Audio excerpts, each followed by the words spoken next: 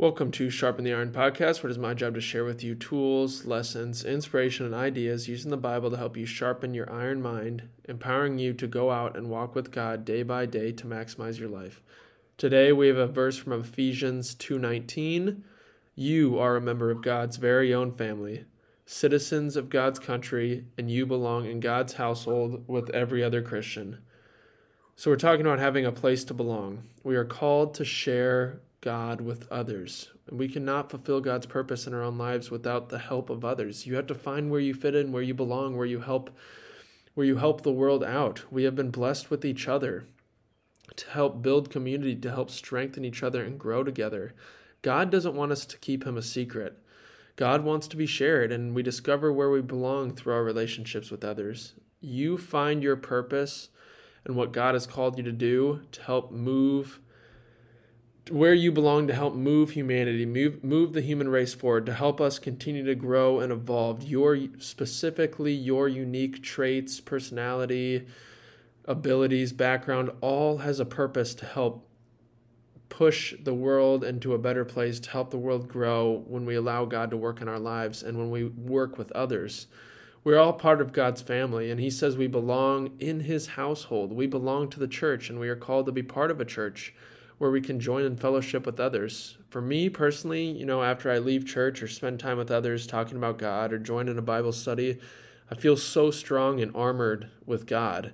Joining in discussion about God with others helps me see new perspectives and insights into how others feel. And when we share our stories, it helps us all grow together. When I'm worshiping and digging into the Bible alone, I only get my viewpoint on what I'm reading and kind of how I'm seeing things.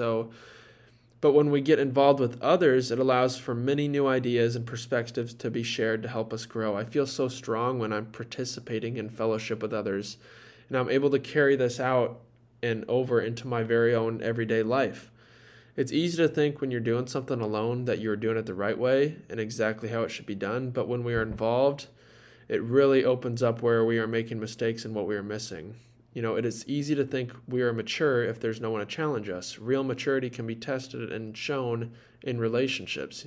Something I like to think about is, it's easy for me to think I'm pushing myself when I'm working out alone, but when you get with other people, even people who are more mature than you, stronger than me, or, for the example with working out, who are ahead of me in that aspect, it can really help me push myself, and it shows me where I need to continue to work, and it humbles me. It's a test. It helps me grow.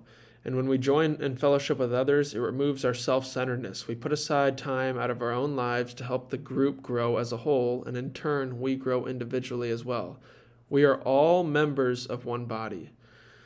No one is perfect. Everyone is a sinner. You are not excluded from coming to church or joining in fellowship. If the church made a rule that only perfect people would be allowed in, guess what? They wouldn't have any members. A group or church where we can come and join in praise and worship gives us a place to belong. It feels good. You have other people to lean on, and especially when things get difficult in our own lives, you have a foundation to help keep you strong. We are called to be there for each other. And I know that if I'm going through a difficult time, I have people from my church that can help support me and help me find God in it all. And I had mentioned in a previous episode that one of the worst things that can actually happen to people is being alone. And we are all part of God's family. So knowing you have someone to turn to when things get hard is so important. It gives us a sense of safety and peace because you have someone that you can go to that has God with them. So God's in them, and you also have that person to be there for you. It feels good. It gives you peace, and we are all sinners. So we're all called to love each other. We need to be committed to being there for each other and ourselves, especially ourselves too in times of trouble. We have each other for a reason. Asking for help is one of the best things you can do. As Christians, we have an obligation to try and keep our family together and strong. It is much easier said than done.